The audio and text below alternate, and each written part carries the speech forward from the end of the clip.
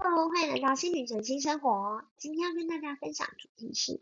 当梦想遇到困难的时候，你选择坚持下去呢，还是原地放弃？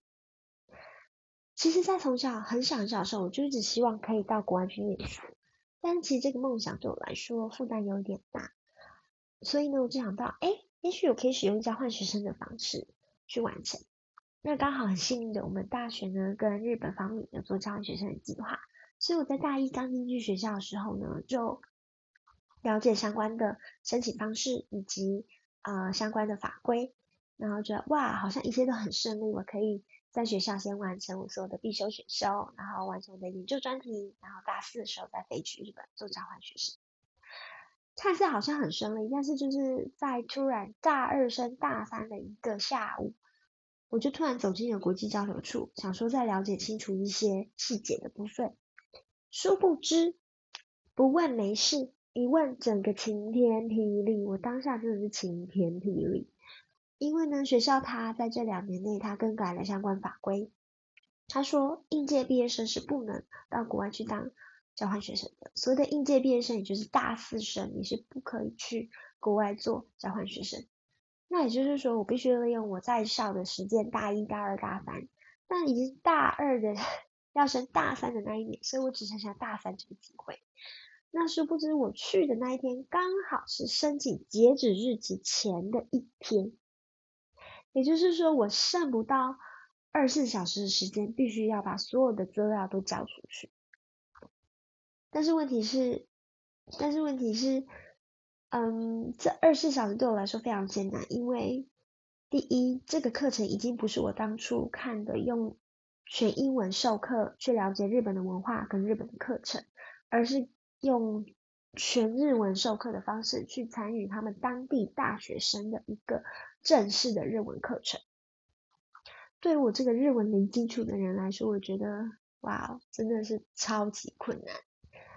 再来，我还有很多点必须考量，因为刚好我们那时候刚开始我们的专题研究，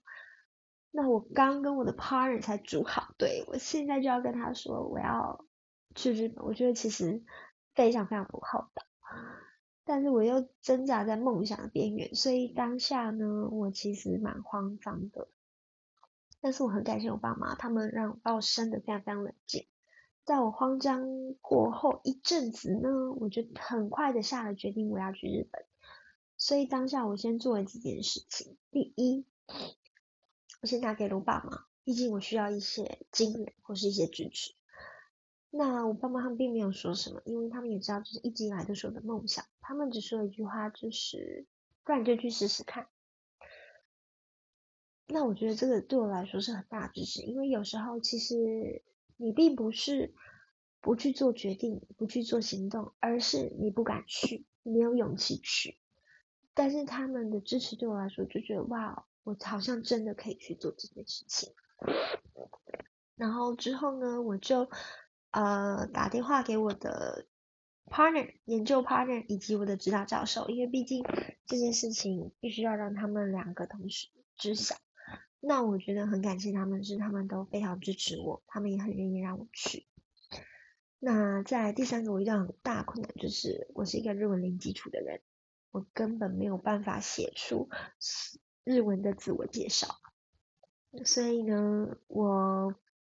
先把自己关在图书馆，完成了所有用英文完成所有的表格，可以用英文写的表格，我都自己完成了。但是我记得那时候有2大张吧，有2大张日文的表格也需要做填写。我当下真的是没有办法，所以我就听从指导教授的指示去找了全校唯一一个会说日文的老师，他刚好呢也是交流处的处长，但是他这个人非常刀子嘴豆腐心，他一见到我第一句话就是你凭什么申请？你有什么资格申请？哇，我当下真的好气好气，但是一方面我是气自己的实力怎么这么差，而且我本来就决定要去日本做交换学生，为什么不补充一些日语的实力？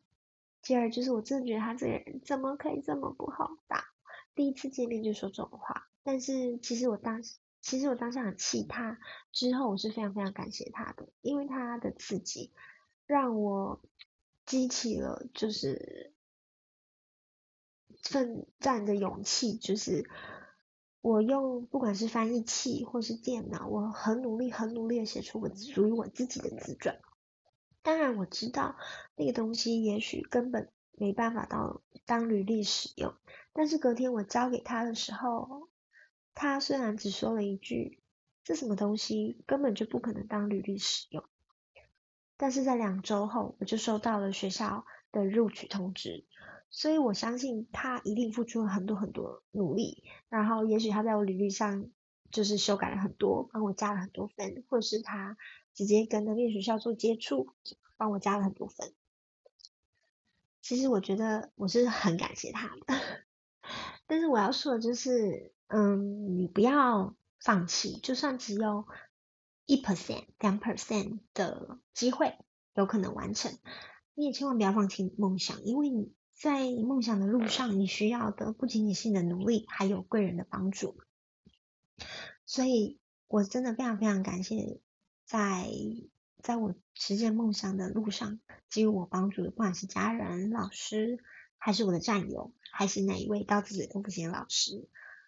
因为有了他们，我才有勇气去完成这件事情。因为有了他们，我可以在日本过得很开心，